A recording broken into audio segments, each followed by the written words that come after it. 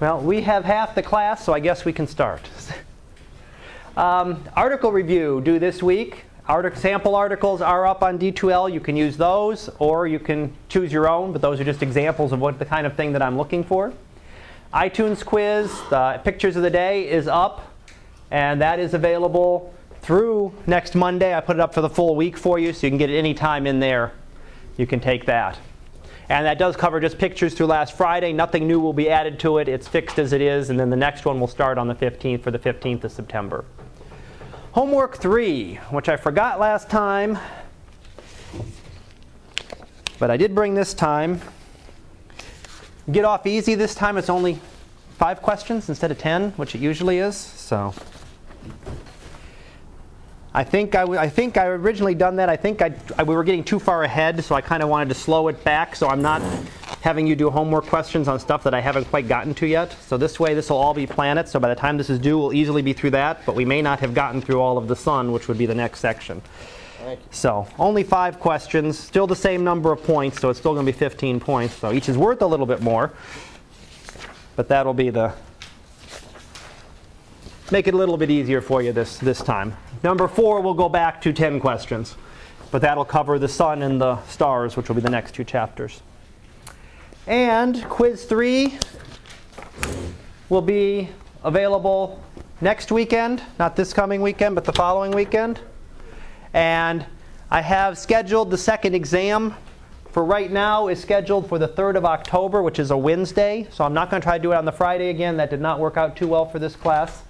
So I'm going to do it on a Wednesday. That way we have the Friday. We can do lecture and lab as normal.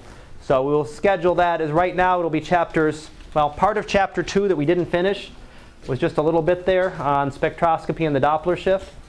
Chapter 3, chapters 4 through 8 is 1 unit, which we're covering now, and chapter 9 on the sun. And that'll be chapter, again, on October 3rd, and kind of leads us right into the break the following week. I think it is. If I have the dates right. It's October 3rd, right? It's a Wednesday. Okay. Yeah, because the 8th, I must have been thinking the wrong dates, because the 8th and 9th is the break. So we don't have class on the 8th. Yay! So I can't schedule an exam then. All right. So that's what's coming up over the next couple of weeks. Any questions? No? All right, picture of the day for today is leaving Vesta. So it's actually a picture of an asteroid here. Who else did I skim in later? I have 2 here. Anybody else I missed with the homework assignment? I get everyone now? Okay. Leaving Vesta. Vesta is an asteroid, and for the last year, it was actually an asteroid that had a satellite, an artificial satellite, that was sent there. The Dawn spacecraft has been orbiting this, left about a week ago, and had been orbiting it for a year, taking images and studying this asteroid. So trying to give us a little bit better knowledge, a little bit better understanding of some of the little pieces of the solar system. We've always looked at the planets. We've studied Mars in a lot of detail. We've studied Venus, we've studied Jupiter, Saturn, we've sent probes out to all of them. But we hadn't done a lot until relatively recently with the asteroids and the comets, the smaller pieces of the solar system. And they're very interesting in that they are likely parts of what the Earth looked like a long time ago. A whole bunch of these colliding together, slowly building up. Could have been pieces like this that actually built up the Earth 4.5–5 billion years ago when the solar system was forming. So we may be getting a better understanding of what the early solar system was like. The Earth has now changed. All that material that went into making the Earth has all been changed. It's been melted and reprocessed many times over. So when we look at some of these asteroids, when we look at the comets, we're sort of seeing what the material was actually like perhaps that long ago. Now, Vesta is not just disappearing off. It is heading to another asteroid. It's actually going to go to Ceres, which is the largest of the asteroids. And it will arrive there in about 3 years if everything goes well. So it's about a 3-year journey through the asteroid belt from one asteroid to the other. And we'll then explore that one, go into orbit there, and study that asteroid for a while. So we'll get images of a couple of different asteroids. Doesn't look all that fascinating, right? Big rock with a bunch of craters on it, right? Well, we got to see the moon. But we are learning, by studying and getting much more detail, we're learning about how things possibly went on very early in the solar system and perhaps lead us to a better understanding of the Earth. So maybe it'll help us better understand us in the long run.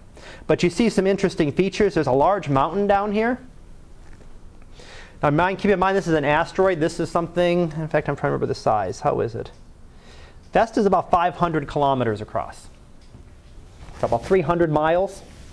Not all that big, you know, you could fit it across the state of Pennsylvania, right? So it's not a big thing.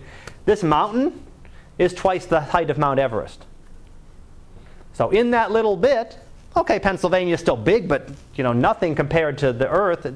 It has this incredible mountain because its gravity is so much lower. So it can actually, these objects that are much smaller actually build a lot higher mountains. So even though this thing is the size of a state, it actually can have mountains on it that are the size, that are bigger than anything we have on the Earth. We'll see that on, you can see that on Mars when we talk about Mars in a little bit, probably on Friday. I don't think I'll get through Mars today.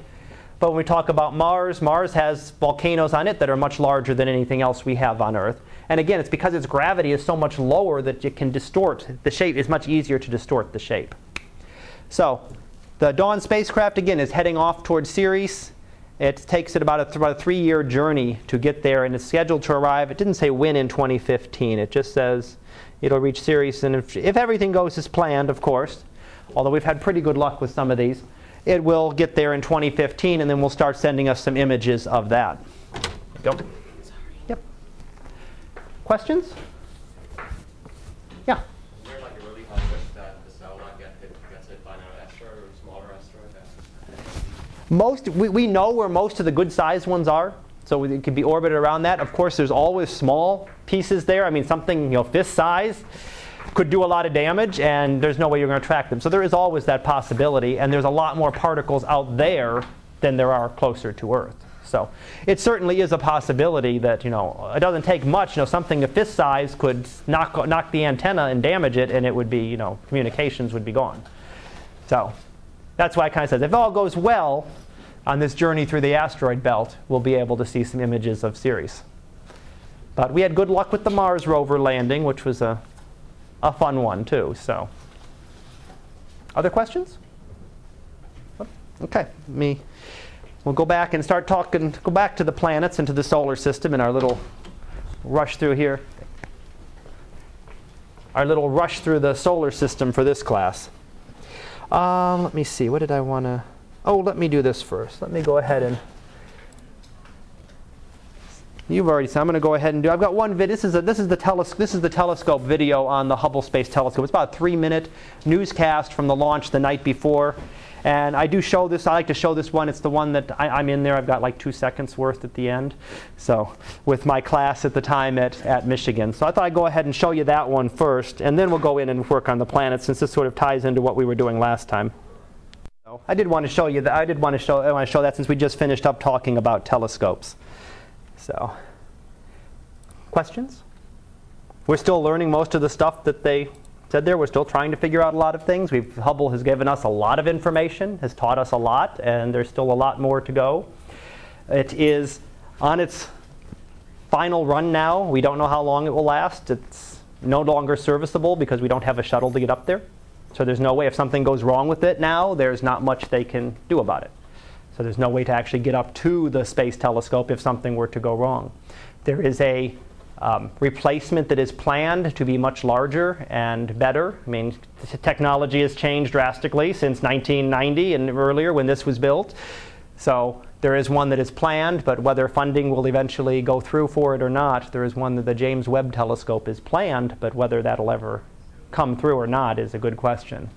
So for right now, we have Hubble for as long as it works. You said it's 15-year lifespan, and we're at 22 years and running right now. So we've already gone well beyond what we expected it to, or what we hoped it to. All right. So let's see. We were looking at comets last time, as I recall. And again, this unit is going to breeze through the planet. So we're going to go through, you're going to see go chapter 4, go chapter 5, go chapter 6. They're all in here.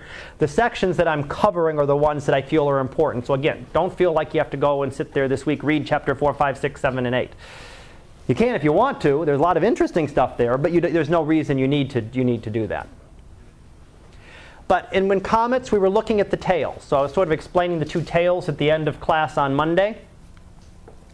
The comet, as it forms, way out in space, it's got a big ball of ice. When it comes in close to the sun, it heats up part of it, the outer layers, causes them to evaporate, and gives it a coma around it. So material is now around the head of that comet as it moves. Little tiny particles, gas and dust. And some of that is pushed back by the sun. So the sun actually is pushing that material. The radiation pressure from the sun pushes that material away from the head of the comet and leaves a tail stretching behind it. And you'll always see that tail opposite to the direction, pushing opposite the direction of the sun in the sky. So as it forms here, you form the we call the ion tail first. Ion tail is ions are like atoms, protons, electrons, and particles like that, small atoms. And that's always pushed straight directly away from the sun. That's this nice long straight one that's always going directly away from the sun. When you get a little bit closer, you start to get more dust particles being pushed off the surface, and you get a dust tail. So you'll actually have two tails to the comet, one going straight away and one that curves a little bit behind in its orbit. So it's kind of lagging behind. These are the heavier dust particles that are left behind in the orbit. So the interesting coming out, again, you get two tails. You also get the fact that the comet, as it leaves the sun, leaves the vicinity of the sun, the tail goes away first. So the tail comes in last. It's always pushing away from the sun, but when it's leaving, the tail leads the comet out of the inner solar system and heads back out. Now what happens here is, if you think about this, there's a lot of dust particles.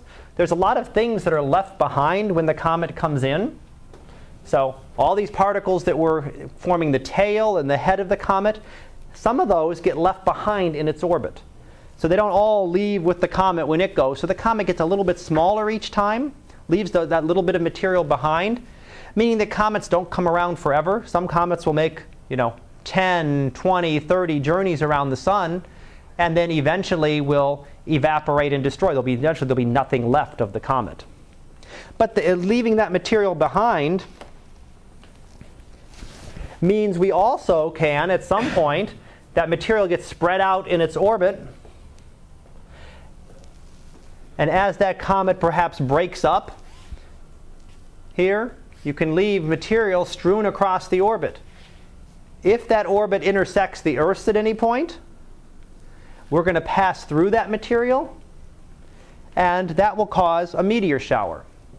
So that's when you'll actually be able to go out. We had the Perseids last month, a little over a month ago. A nice meteor shower in early to mid-August. And where you can see 30, from a good dark sight, 30, 40, 50 or more meteors an hour. And that is just little tiny bits of a comet that you're seeing that are striking the Earth's atmosphere and burning up and heating up to a very high temperature and burning up. They never come down to the ground. They burn up very high in the Earth's atmosphere, but they glow enough that you'll see them streaking across the sky as what we call a shooting star. And that's really a meteor, and those are related to comets. They're all little bits of material left behind by comets in its orbit. Either as it passed close to the sun or as it started to break up, it's going to leave some material. And depending on how much we happen to pass through, if it's a denser area or a lighter area, we'll get more or less meteors when we pass through that. So there's several meteor showers, about one a month if-ish. It just depends on when we happen to pass through those orbits. Okay. That's meteor showers. Bigger things, some things do hit the Earth. Not bits of comets, but bits of asteroids. So if we get a large meteor, it can actually form a crater. So if you actually get a large impact, something very big striking the Earth, you can get something like this. You can actually get craters. We saw craters on Vesta today.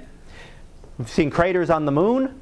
Well, we can get craters on the Earth too. Not near as many as we see in other places, but still a good amount.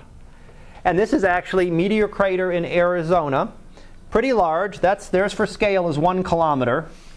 So almost a mile across. So a very big impact. You wouldn't have wanted to been anywhere near something that could form that type of crater. It wasn't necessarily all that big of an object that hit it. When an object impacts, it will form a crater that is much bigger than it actually is. So if this is about 1 kilometer across, the object that hit might have been about 100 meters across. So maybe about the size of a football field. Okay, still no tiny little rock, but that's still not, a football field coming down and striking, in the middle of Harrisburg does some damage. You're wiping things out 1 kilometer across. That's going to wipe out a good chunk of a city if it were to hit close. And that's not where the damage ends, of course. It's not like if you're out here, I'm safe, right? No.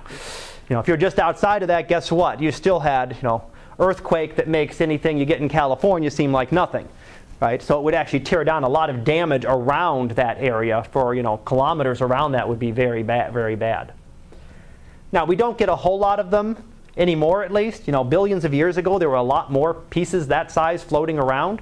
There are still some there. It's quite possible that we could get hit again. We got hit, 65 million years ago with the dinosaurs? Got a large impact there that, wiped out 90. Well, that was the mild one. That was only like 70 or 80% of the species on the Earth. There's actually a bigger one hundreds of millions of years before that actually wiped out 90+% of the species. So we do get these large impacts. They have occurred. They will likely occur again.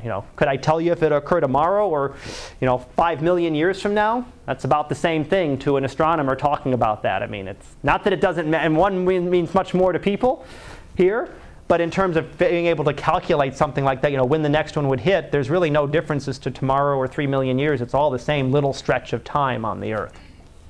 But that's just an example of one crater on the Earth. Most of them get wiped out over time just because it rains, it snows, they get broken down, and the craters not over hundreds of years or thousands of years, but when you're talking about tens of thousands, hundreds of thousands, or millions of years, they get wiped out. It'll level them off, and eventually you won't even recognize it as a crater. It will get all filled in. You also have volcanic activity that can wipe out craters. Some of them get melted, and all the information is gone. So that's one of the reasons we don't see a lot of craters on the Earth as we do see on the Moon. We also don't see any small craters. They're all good-sized ones because a lot of that little stuff all gets burned up in the atmosphere. So on the Moon, you can find little, what they call micrometeorite craters, which are the little tiny dust particles. You can actually have, a tiny rock that has all these little, all pitted from impacts over billions of years. We don't get any of that on Earth. We get to see shooting stars. Those little bits do not make it through the atmosphere. All right, where did the solar system come from? Well, what we think happened is that there was some large cloud of gas and dust out in space that eventually started to contract. Why it started to contract is a good question. And that's still open as to what is going on, what actually caused it to start. Why did it start contracting? We know that once something starts to contract, gravity will take over and will kick in and will make it want to contract faster and faster. But usually when there's just a gas cloud out there, there's no reason for it to want to start contracting. Usually something might have happened nearby, and one of the things that is considered is that perhaps, several 5 billion years ago, there was a supernova explosion nearby. Maybe a star blew up, sent out an immense shock wave through the galaxy, and compressed this. So it started pushing one side of this down, compressed it together enough that gravity kicked in and started collapsing it, and maybe started forming the sun and then the planets.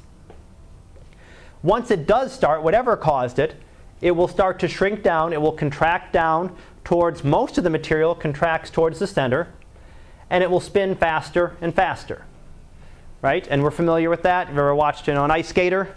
As they spin around, put your arms out, and you spin slower, pull them in, and all of a sudden you start spinning a lot faster.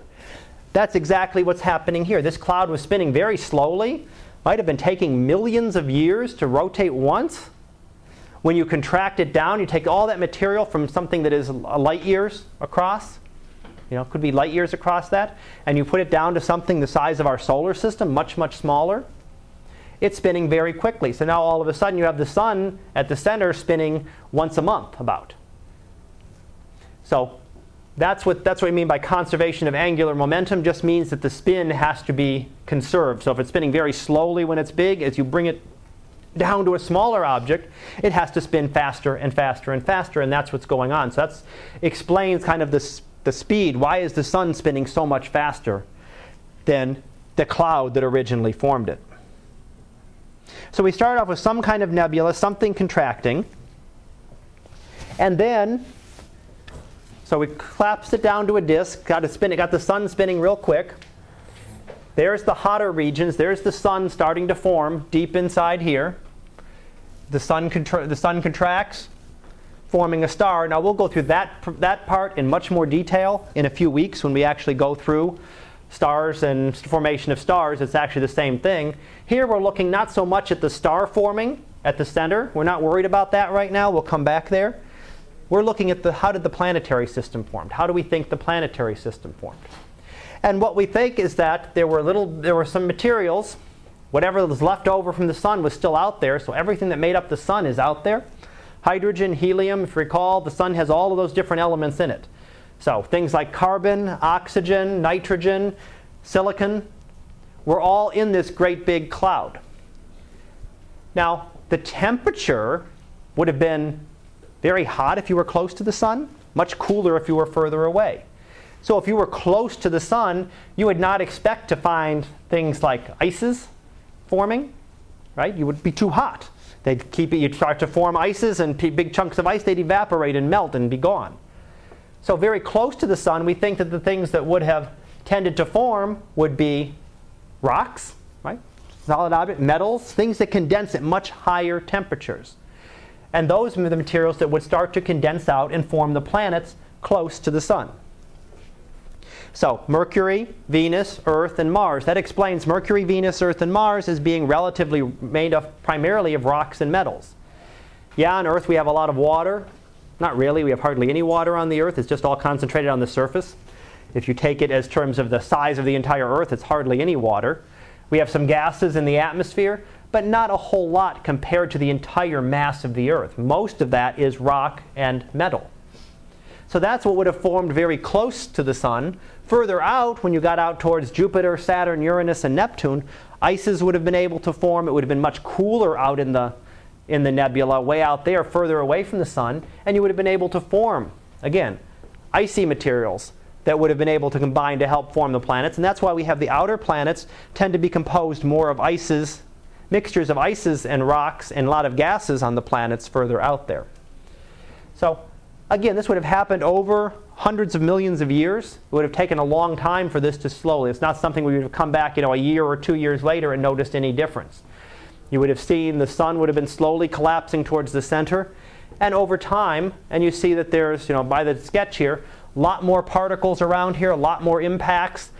Things like Vesta-sized objects were colliding together, sometimes sticking together, sometimes shattering each other apart. Over time, slowly building up into bigger and bigger, several bigger and bigger bodies. Then you'd have fewer left, and eventually coming down to sort of the solar system that we have today, as they sort of cleaned out everything that was left there. So that's why we don't have a lot. We have some. There are some particles still left there around there. That's why we have things like, meteor crater that we looked at. But not a whole lot left anymore compared to what it would have been billions of years ago. Now here's just some examples. This is the star Beta Pictoris. And what we look around it, when you look close inside here, again, this is our solar system. When you zoom in, there's the star. Now, of course, we blocked out the star because the star overwhelms everything else and you don't see anything. But you see this belt around it, sort of a warm area, dusty belt around it. And when you look at that in much more detail right in here, you get this very distinct belt where there is material that is condensed, looks like it's condensing, and maybe in the process of forming a solar system. Now again, as I said, this takes hundreds of millions of years to really see what's forming there. You got to wait a long time. You can't come back and look at it, next week, next month, next year. Nothing's going to change. It's going to look essentially exactly the same. But over hundreds of millions of years, we may be seeing evidence here of planetary formation outside the solar system. Now we do know of a number of planets that have been detected outside the solar system now. The count is, Now, under 1,000 still, it's like 700 or 800 that have been discovered by a number of different methods. This is sort of showing us the formation. There's actually other ones that have been physically detected. Now, we can't see them. We could detect the effects of their gravity pulling on their star. So we can measure the gravitational effects. We can measure if they happen to pass in front of their star. So if you have a star and you have a planet passing in front of it, so there's a nice star. You're sitting there watching that, and all of a sudden, this planet passes in front of it. You can't see that, but you can see that the star is going to get a little bit fainter for a short period of time as that planet passes in front. So if you're measuring the brightness of the star, it's going to be this bright, and then all of a sudden you're going to get a little dip while it passes in front of the star, just because it's that little tiny bit. And then it might do it again a certain amount of time later. You see the same thing. And you can actually use that and determine all you need to about that planet. You can actually determine how big the planet is. You can determine how much mass it has. You can determine how fast it's orbiting. So there's a lot of information you can determine just by the little dips in the light when that planet happens to pass in front of the star. So there's a couple of ways we've been able to see this. The gravitationally, seeing the tugs, how the star seems to be moving around even though there's nothing visible that we can see around it. Now here again shows a little bit more detail on where things would have formed. The graph is showing what materials condense at different temperatures and then where the planets fit into that. So at the temperature of the Earth, you'd get a lot of silicates and rocks, which were made up of a lot of metals, but you wouldn't get a lot of water ice or ammonia ice. Again, we feel like we've got so much water here, but when we look at the outer planets, there's actually one of the moons of Jupiter, much smaller than the Earth, in fact smaller than the Earth's moon, that has more water than the Earth. So we do have water here, but it's all confined just to our surface. It's just a little bit, so there's not a whole lot of it. Yes, some of it would have formed, and we do have some. As you get further and further out, you start to see more things that you'll see in the outer solar system, waters, ammonia, and methanes that are further out when you get out towards the outer planets. As you get towards the inner planets, again, you get much less of that. Mercury has no water, no ammonia, not even that much rock. It's rock on the outside, but it's mostly metal inside. It's so close to the sun that it's almost completely metals inside when you get down to the inside portion of it. But that temperature, where you are in that cloud, determines what materials you're going to be made up of. So if you form, what we believe, you form closer to the sun, you're going to get metallic materials. More metallics, more rocks. That's what we see in our solar system. When you form further away from the sun, you're going to get more waters and ammonias and methanes, more icy materials, and less metal material. So that determines where the planets will form. Interestingly enough, though, some of the things that we're finding in other solar systems is that ours might be unusual. We are finding solar systems where there are great big planets, bigger than Jupiter, that orbit their stars closer than Mercury does ours. That's difficult to explain by this model. So this is what we've used. Again, problem was we're basing this on our knowledge of all our solar systems up to the time, which was one. We knew one solar system. We knew the Earth. It made perfect sense for the Earth. Well, if it's hot and you're close to the sun, that's why you'll get rocks. Is there something different? Are we going to learn a lot more by studying more and more solar systems and find out maybe other things happen? Because we've seen that you can form a planet the size of Jupiter or bigger much closer to the sun than Mercury. So why did this solar system do it and why did ours not? What else is going on there? What do we not completely understand yet? So we're still learning. So I'm giving you the basic idea right now, but again, subject to change like anything in science. And I mentioned again, planets outside the solar system. I talked about looking at the light. When the light dims a little bit, if this planet happens to pass right in front of the star and block it out, that's a very rare event. And we're finding a lot of those, which leads us to believe that planets are very common in the galaxy, because you have to have everything lined up perfectly. It's like an eclipse. You got to have everything lined up exactly in order for that planet to pass right in front of the star. What's it going to do most of the time in most orbits? It's going to pass above or below or nowhere near it. If it doesn't pass right in front of the star, you wouldn't see this and you wouldn't be able to detect the planet. But we're seeing a lot. We've detected hundreds of planets through this method. And if there are only, 1 in a million, that means there's lots of planets that are there that we haven't been able to detect using this method. Now another one was the wobble in the orbit. And what we're looking at, the graphs there show the velocity, right? Is it moving towards us or is it moving away from us a little bit? And the one in the top, a nice simple one, if you look at one star, perhaps one planet, if the planet is pulling the star towards us, then the star is going to be moving towards us a little bit. At the other points in its orbit, it's going to be moving away from us. So you're watching this star, and sometimes it's going away from us, sometimes it's going towards us. You can map out that pattern and figure out how big of an object you need to pull on that. To pull that much gravity, you can calculate backwards and figure out exactly how big this object has to be. So you're sort of seeing that tugging as the star pulls on it. The bottom one, a little more complicated, a little bit more. And you can imagine this might be the case. The top one is the nice simple case where maybe there's only one planet. Well, what would it look like in our solar system where there's multiple planets? Well, this is one in the constellation of Andromeda where you can fit this with about 3 planets that will work. If you have, or 2 planets. Is it 2 in this case? 2, 3. 1, 2, 3 planets in red here. One very, very close to the star. One out, about the orbit of Earth, goes about Earth and goes inside, and one that goes out beyond the orbit of Mars. And you can actually fit the observations of how that star is moving by 3 different planets tugging on it. So sometimes they all tug in the same direction and pull it very hard towards us, way up here. So they're all pulling in the same direction. Other times they're pulling in all opposite directions and it kind of evens out. But we can measure that. We can measure those shifts in the star's orbit to determine whether there's a planet there, and we can use that information. Astronomer can actually go through this type of light curve and work backwards to say, I see this. What do I need? What planets do I need? How massive do they have to be to match the data that I'm seeing? And they can work that out. So from that light curve, they can say, okay, that means that this solar system likely consists of 3 planets, one super close to the sun, the star, one a little bit further out, closer to the orbit of the Earth, and one even further out.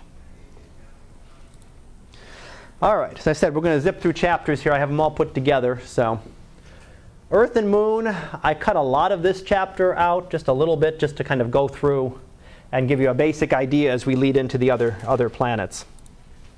So, a couple things that I wanted to talk about it that I think are interesting and useful to have gone through are, first of all, tides. Tides are a gravitational force. The moon pulls on the Earth, right? Or moon pulls on the Earth pulls on the moon. There's a gravitational force between them. That force depends on the masses of the objects and the distances between them. How do we measure the distance between 2 objects? Typically for gravity, you go from center of the object to the center of the object. But when you have an object that's as big as the moon, close to the Earth, there's a force between the moon and the near side of the Earth, and there's a force between the moon and the far side of the Earth. Well, this distance is a little bit smaller than this distance, so that means the moon pulls on the near side of the Earth a little bit more.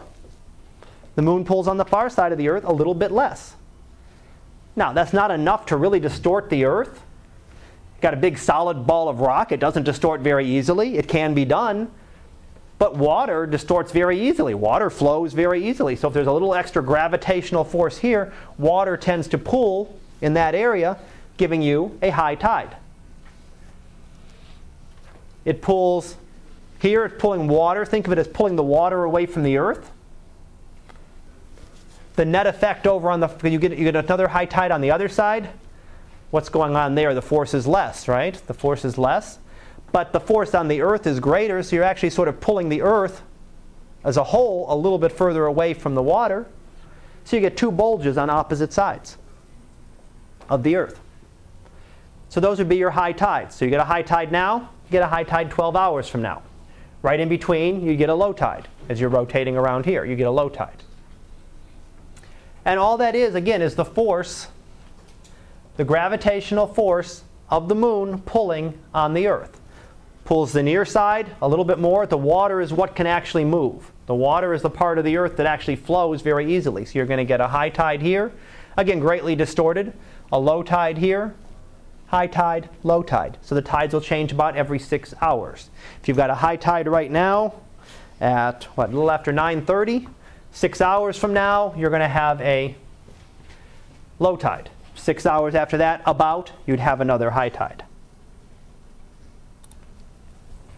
Now what these tides do is they actually are doing a couple things. They're slowing down the Earth, because the Earth is rotating very quickly. The moon goes around the Earth once every 27 days. The Earth is spinning once a day, right? Every 23 hours and 56 minutes. That means the moon pulls this water ahead towards it, but the Earth is spinning so quickly that the Earth spins that water away from the moon. Meaning that there's a gravitational force kind of tugging backwards on the Earth. The moon's saying, no, I want the water, so I'm slowing down. So the Earth is constantly slowing down because of the moon's pull on that tidal bulge. The moon's pulling on it, it's pulling it backwards, opposite the direction it wants to rotate, and is slowing it down. So the day is 23 hours and 56 minutes now. It slowly is getting longer and longer. Is it going to get much longer in your lifetime? No. Changing by fractions of a second, tiny fractions of a second every year. But when you add up that tiny fraction of a second over thousands of years and millions of years and billions of years, eventually it adds up to real time, right? Now it's actually a real amount of time. It's actually slowing it down, and instead of taking 1 day, it'll be 2 days or 3 days or 4 days for the Earth to make one rotation.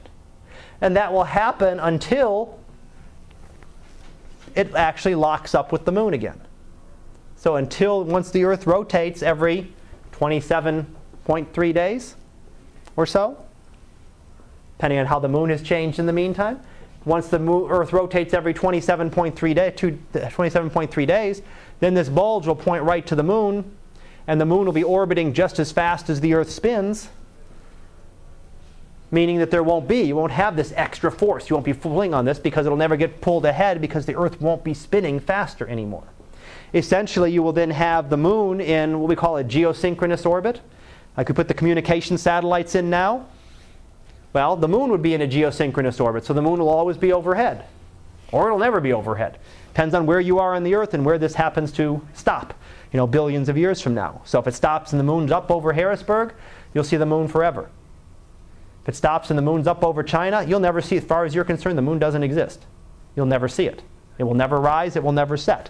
It'll be in a perfect orbit. It'll stay just like your satellite dish. You point a satellite up there, it stays in the same spot. The moon would do the same thing. It would always be in the same spot wherever it happened to be. Sort of the way the Earth is for the moon right now. If you're on the moon, you either see the Earth. If you're on the near side of it, if you're on the far side, you never see the Earth. So if you lived on the far side of the moon, you'd have no clue that the Earth even existed. You'd never be able to see it unless you made that journey around to the other side to actually go see it. So that's something, it's coming, not this year, not next year, not a million years from now. We're talking billions of years for it to slowly slow down the Earth's rotation. The moon has some different areas. It's got lava flows. If you look at it, you see, when you look at the moon, you don't see craters directly on it, but you do see kind of different smearings. You'll see that there's lighter areas and darker areas. The darker areas are the maria, or the seas. Nothing to do with water.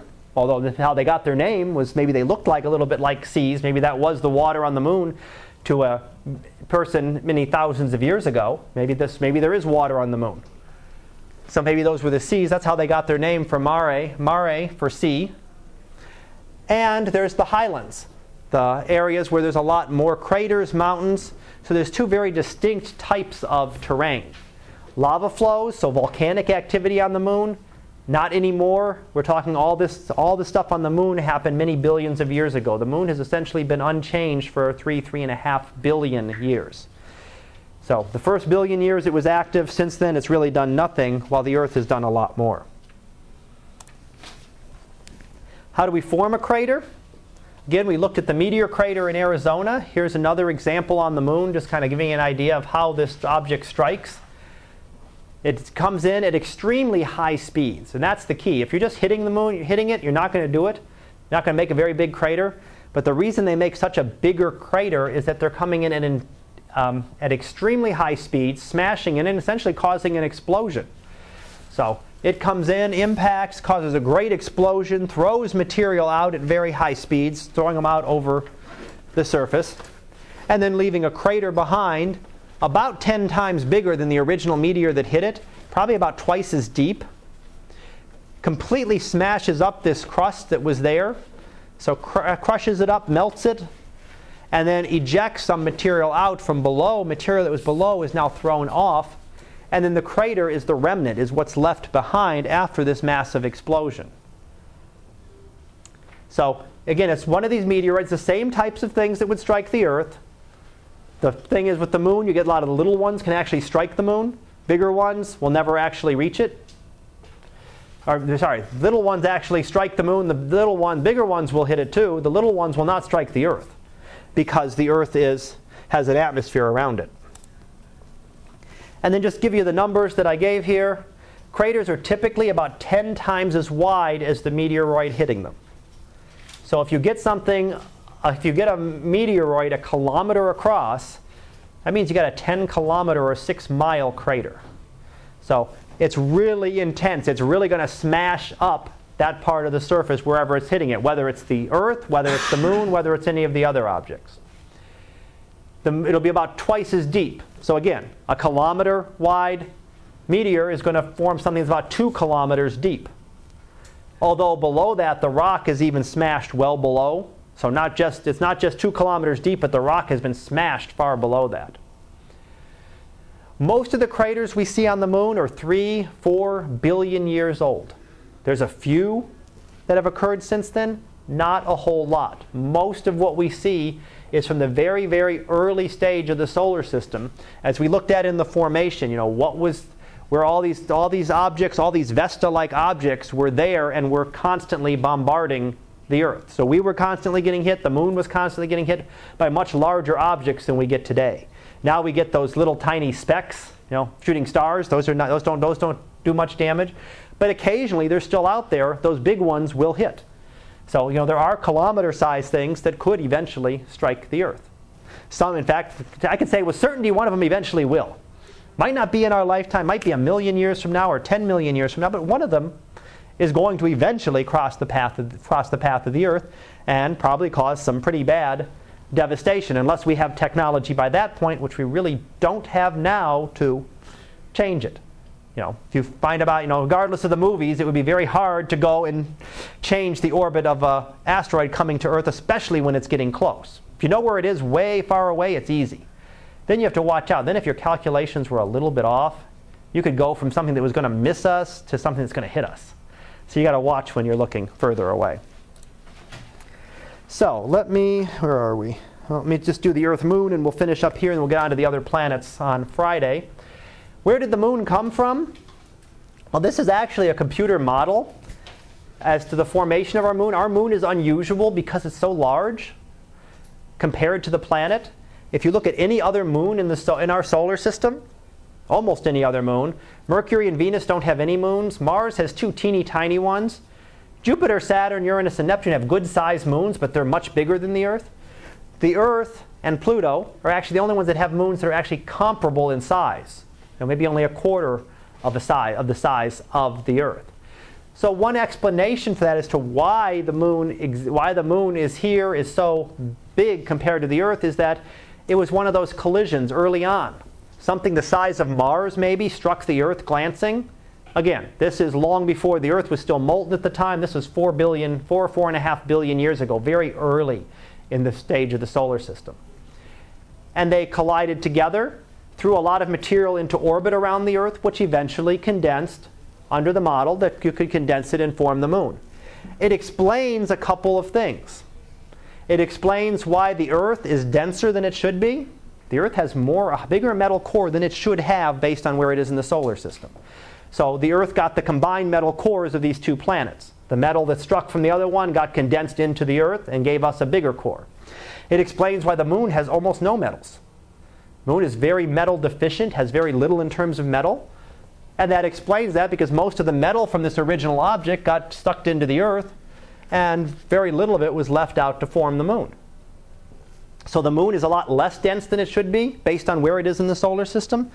the Earth is a lot more dense. So this kind of explanation, although we don't normally like what we call a catastrophic theory, something that doesn't happen very often, that takes a big impact like this to do it, it explains a lot of things that we see in terms of the compositions of the Earth, the compositions of the Moon, and why we have on Earth the one large moon in the solar system around a relatively small planet.